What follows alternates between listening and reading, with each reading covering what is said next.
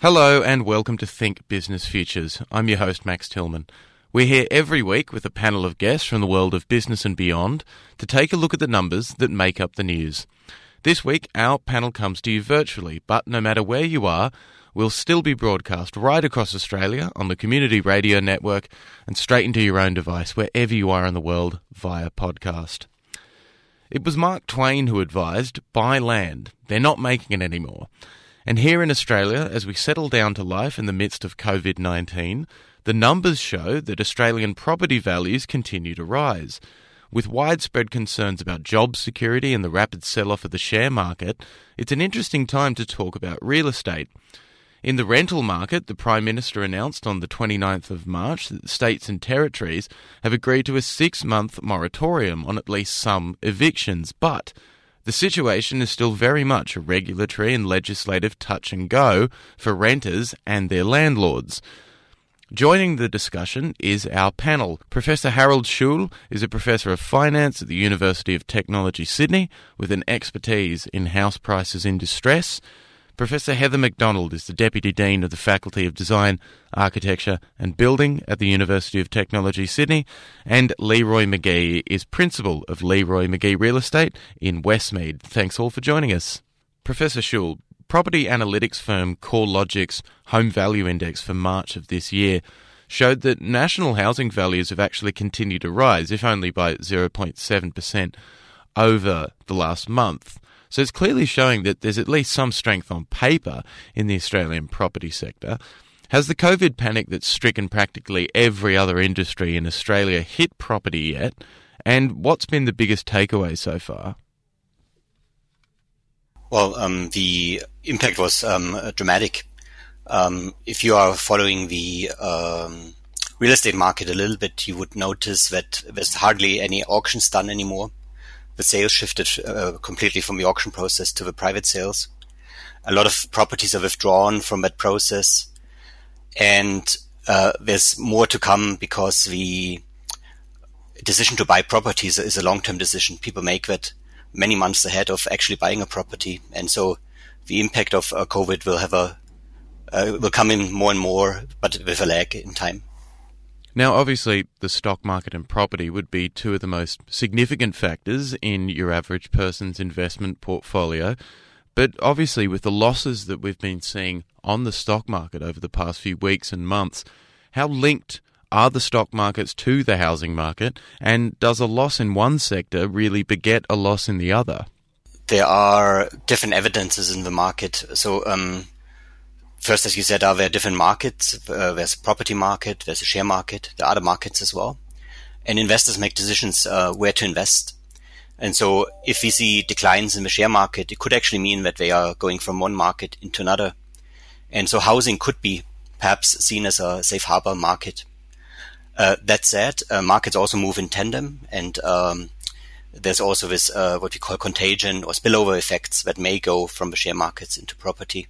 So we are yet to see how the property markets are impacted through the movements in other markets.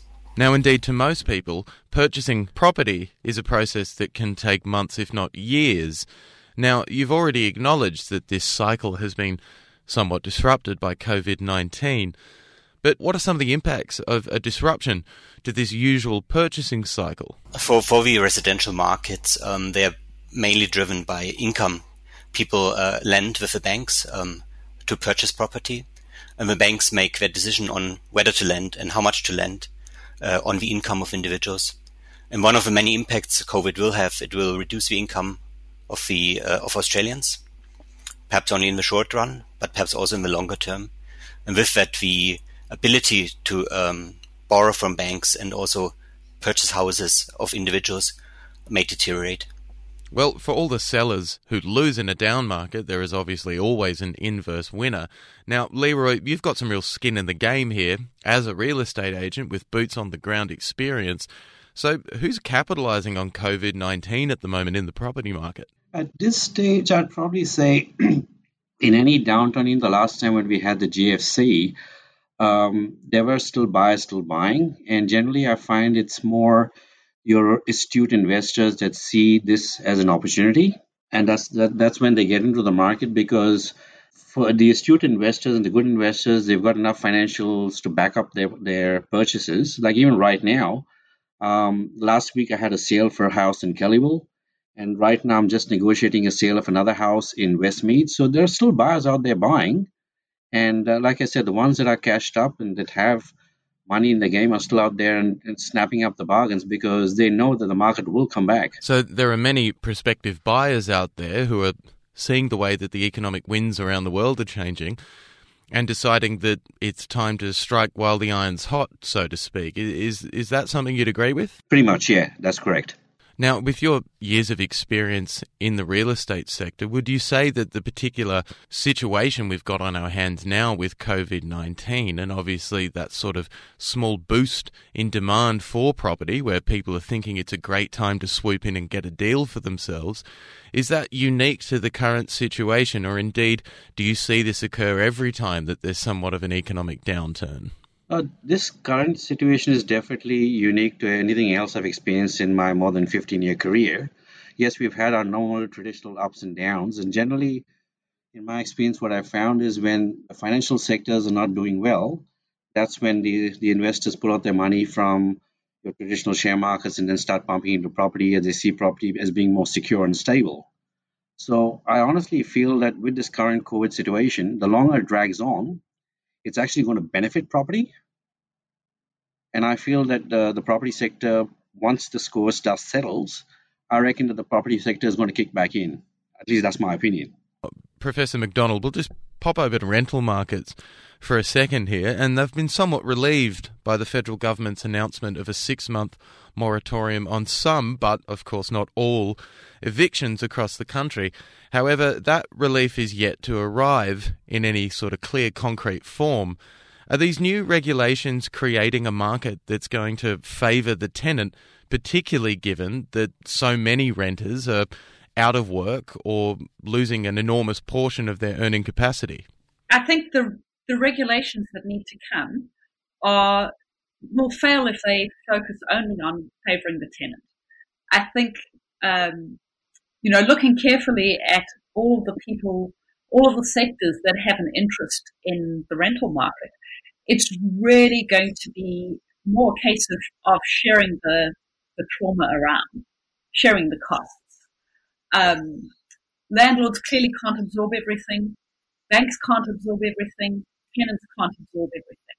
There are other actors in the market as well, property agents that need, and any solution that's going to be effective needs to involve some give, but as in some contribution from all of those parties. And I think it's not so much looking at regulation as looking at what sorts of offsetting incentives would it be possible to provide in the form of, perhaps some land tax relief for banks who participate in providing rent relief. So it's a much more complex set of issues. Now, in the Prime Minister's announcement on the rent relief program or future rent relief program, he encouraged, and I quote here, tenants, landlords and financial institutions to sit down together and essentially hammer out a plan over the next 6 months on how to pay rent. Now, to most people, that dynamic that exists between tenant and landlord is already skewed. What are some of the potential pitfalls of this? Well, I think it's completely unrealistic to expect this to be done on a case-by-case basis. And we're talking about a large volume problem here. And I think this is an instance where state governments really need to take some leadership and initiative. There's going to be variation in just how much rent relief an individual tenant would need. But does the larger framework have to be negotiated around the amount of rent relief needed by an individual? It makes much more sense to have a broader framework and then some individual flexibility. And I think that's why it's also, it's good that tenants participate somewhat. It's not a good idea to just defer all rent and leave the burden of that debt, which will essentially just defer eviction for 6 months. But instead for tenants to make some reasonable contribution without expecting that they're going to bear the entire brunt of the economic downturn. Now, this rent relief program, when it is eventually rolled out across the country, is a clear sign that the government is willing to allow renters to essentially tread water until we return to some level of normality. Would you agree with that assessment, Professor McDonald? Well, we don't really have a rent relief package at the moment in New South Wales. I mean, that's still something that there are a large number of tenants out there that aren't, where there is no rent relief at this point. Now, we'll jump back to the rental market in a few moments, but I can imagine that there are many prospective buyers out there, and as you've even mentioned this yourself, Leroy, who are looking at the current situation, and many will see this market as an opportunity to finally purchase, and possibly for a price much lower than they may have expected. Professor Schurl and Leroy, is there some legitimacy to this strategy? Generally, it does, but like I said, the buyers in a market like this are few and far between, mainly because the current scenario where there's a lot of job uncertainty, people are scared to make the big financial commitments. So in a current market, you'll find that there's just a few handful of buyers that are out there that don't have that job insecurity and are cashed up, and they're looking at this current market as a huge opportunity to get in and pick up some really good investments and make a fair sized profit over the next couple of years. So I mean, there is certainly there's always buyers and sellers, but the question is only about the proportions and what impact it will have on the house prices. I'm a bit more pessimistic on that, but it's up to everyone what they want to do with their money, and if they think it's a good time to buy, then so be it. And to be honest, often, I mean, in Australia, for many, many years, we have called to an end of the, we call it the bubble or the increase of house prices, and it hasn't happened so far. Although I would argue at this time, chances are much higher that it will happen. Now, following the Prime Minister's announcement last week, we now know that public open for inspections and auctions are out of the picture for the foreseeable future. Now, that makes the buyer's search, filtering and negotiating processes very tricky, I can imagine. Now, without the ability to tangibly see the house and see if you fit in the bath, so to speak, how will the way that we sound out and purchase property change over the next few months? I'll go first because I'm on the ground, and the workaround that I've been doing mainly in relation to inspections is without being able to do auctions and open houses, is we're still doing the private inspections. Now, for an example, when I did the open house for a rental property in Kellyville, I had 8 groups that came through, but I kind of spaced out the inspections starting from 11 o'clock and it went on till 12:30. So I had 15-minute slots for each prospective tenant. So there's more than one way to skin a cat and more than one way to purchase a property. Is that what you're saying?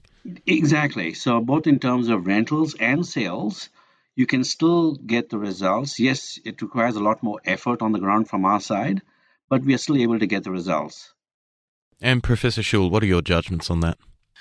Yeah, so this is definitely one of the things that we are seeing and is going on. I just want to highlight maybe one other aspect, also in the long run, maybe another nuance. So house prices, I think the movement, we should also distinguish between maybe short term and long term. And, in the short term, you see that the markets are still active, as Leroy described. But at the same time, there are some obstacles, be it inspecting the houses or accessing mortgage loans. There's also the limited liquidity in the market, just by sellers withdrawing the properties or the additional amount it takes to sell a property. And maybe Leroy could comment on that. It's probably taking much longer now to sell a house than only a month ago.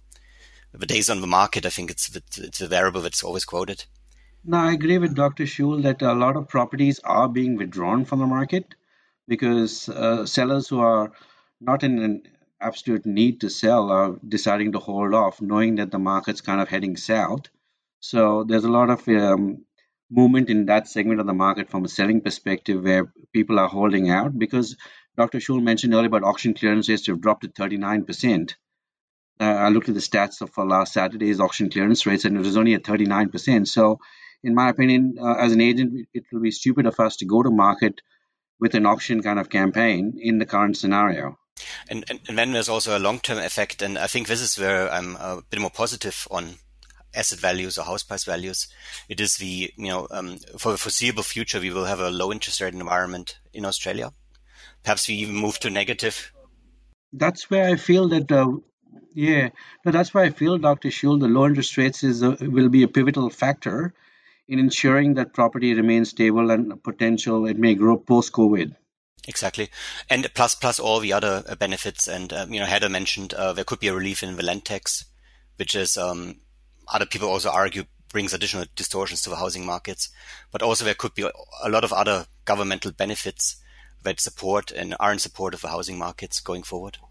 So why do we all believe that the moratorium on evictions has taken front and centre stage of the government's response to the crisis? And as you've just mentioned, Professor, there are many more ways that the federal government could attempt to soothe the rental crisis and at large the property market. So why should evictions become the cornerstone of this response? The nature of the current health crisis, to the extent that we have people who are evicted, moving in with family or friends, or in the worst case, becoming homeless, that has some devastating impacts on public health, quite apart from the sort of, humanitarian concerns that we might have about evicting people through, because of a catastrophe that they had absolutely no control over and made no contribution to. So, in relation to the government's call for a halt on evictions, I agree with their approach, because in a situation like this, where Professor McDonald said that I've had experiences on the ground where you experience both sides of humanity, where on one side you have some owners that really don't care and they just want the rent money to come in. And on the other side, you have owners who are more than happy to accommodate the tenants based on whatever their financial problems are and accommodate them, where we've had negotiations with owners in relation to dropping rent by 50% till this is all sorted out. We come up with a payment plan as to what we're going to happen to catch up on the rent till, this is all settled. Well, the move to online is obviously one of the biggest themes surrounding the entire COVID-19 crisis at the moment, and Flatmates.com has actually seen a bump up in activity over the last 2 weeks, according to their data. It's very clear that this is going to become the new norm for acquiring a tenancy, at least over the next few months. So, Dr. McDonald, what are your thoughts on demand for rental properties at the moment? There are mixed messages. And what are some of those key demographics that are going to be most affected by this? Well, I think the demand for rental properties is down significantly by all indicators. A lot of that is the effect of people losing income and moving back home. Quite a lot is also shorter-term international workers who have left Sydney and probably won't be back for quite some time. And then in some parts of Sydney, I believe there's also a lot of Airbnb properties that are now, on the sort of medium-term rental market rather than being short-term rentals anymore. So the overall picture, the rental housing demand in Sydney was quite, it had fallen a bit over 2019. So this is coming on top of the soft market. And I think you're really seeing a recalibration in rental demand that is going to affect the market for quite a while. And one of the questions I think around rent relief is also what is the new market what is the new market level for rent? And Professor Schul, what are your judgments on that? From a finance perspective, I think the approach of the government is consistent and hence perhaps equitable, in the sense that they have called on a moratorium for both the landlords if they have mortgages, that the banks do not insist on repayments. And also they do the same with the eviction moratorium. So with that, they are saying, let's put the payments on hold. a moratorium on eviction is not as such, but the tenants can stop payment and pretty much stay in the house without being evicted. But at the same time, there's no forgiveness of fee payments, and they accrue. And one day they have to be made. So with that, it looks very equitable. But there are a lot of structural issues with that approach. First and foremost, landlords have landlord insurance contracts that effectively become only enforceable if they do not, do this negotiation as the government has suggested, and or evict the tenants thereafter. So that is after the 6 months that are currently proposed. There are also capital market problems in place that sort of cause barriers to that negotiation beyond the moratorium. So currently the government has implemented, I guess, something that's equitable, but it doesn't go maybe as far as other people have thought it would. The Tenants' Union of New South Wales is concerned that our legal and income support frameworks are simply not sufficient to protect people from being seriously impacted by this economic and health crisis. And it's just as well strange new times in the rental market. The laws surrounding tenants have suddenly just been thrust into the spotlight, with such an enormous portion of renters either losing work entirely or seeing large reductions to their earnings, as we've previously mentioned. Now, here in New South Wales, how equitable are the laws surrounding the relationship between landlord and tenant? Back to the question that you asked a little while ago, I think New South Wales has quite lenient eviction law. There are there's relatively little protection that renters have against eviction. And I think that's coming into focus in hard times like this. Whether there'll be the long-term political will to fix what many perceive as a problem in legal rights of tenants is unclear. This might be a moment where you can have significant change, legislative change that would continue on beyond the crisis moment.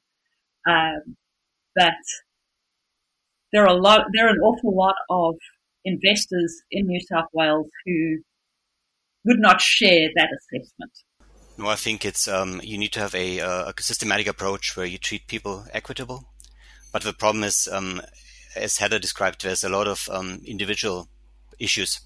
People living by themselves, people sharing. Everyone is in individual circumstances, and also behind all of that are financial markets that are themselves very complex. And it's not possible to craft legislation within a week or two that accommodates all sorts of circumstances. So perhaps this is a preliminary measure, and the government may then refine it over time. But I'm not convinced there'll really be the political appetite to take this on in the long run. I think this is a short-term, during this crisis response. I'm not sure that the broader question about fair grounds for eviction is going to be back on the political agenda once this crisis is passed. But, personally I would hope it would be, but I'm not sure that's the case.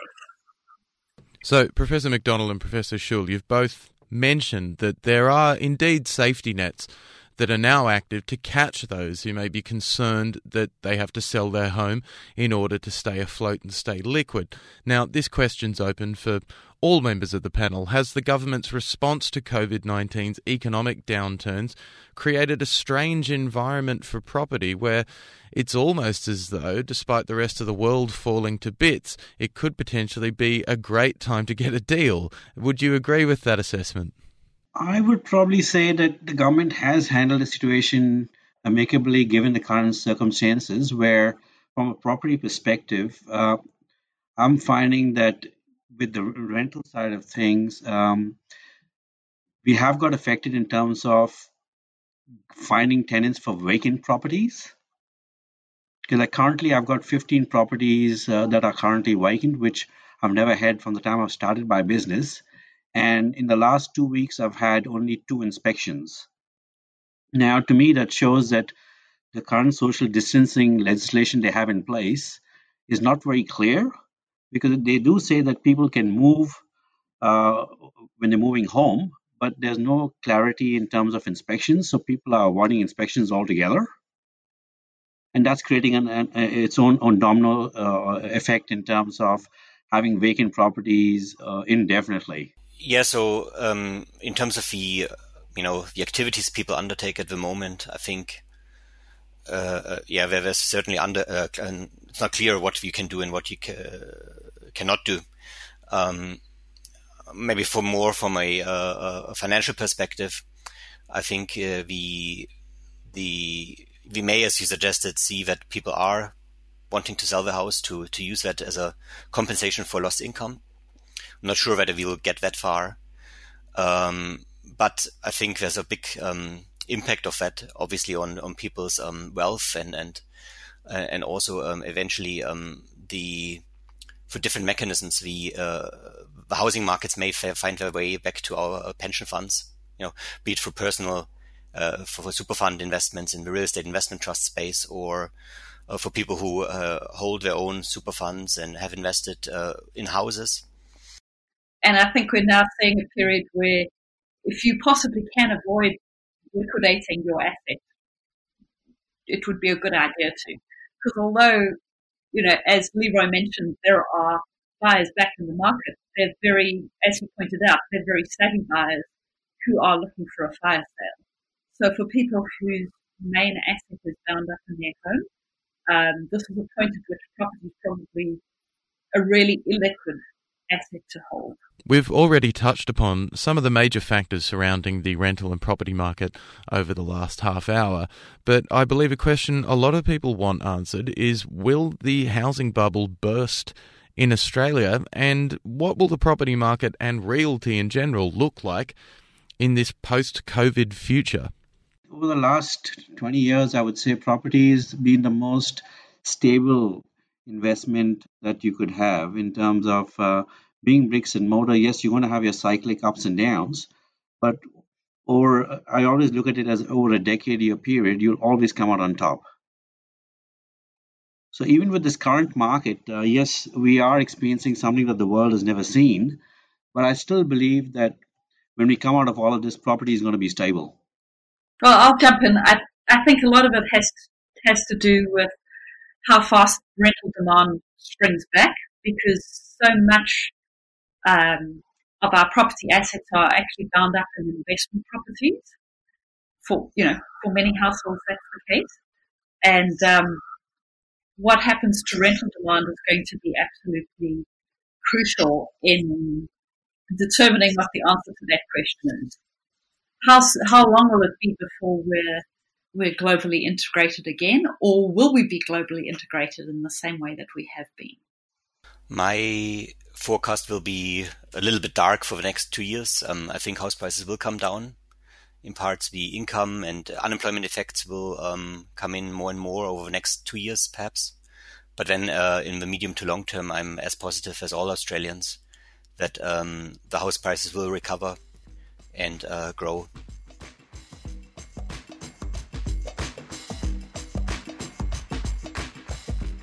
Well, there you go. Maybe Mark Twain was right all along. Property isn't going anywhere. Thanks for joining us for another week of Think Business Futures. Our guests have been Professor Harold Schul, Professor Heather McDonald, and Realtor Leroy McGee. Think Business Futures is produced with the assistance of the UTS Business School. Make sure to catch the full show on your favourite podcast app, and don't forget to spread the good word of the show. I've been your host, Max Tillman. See you again next week.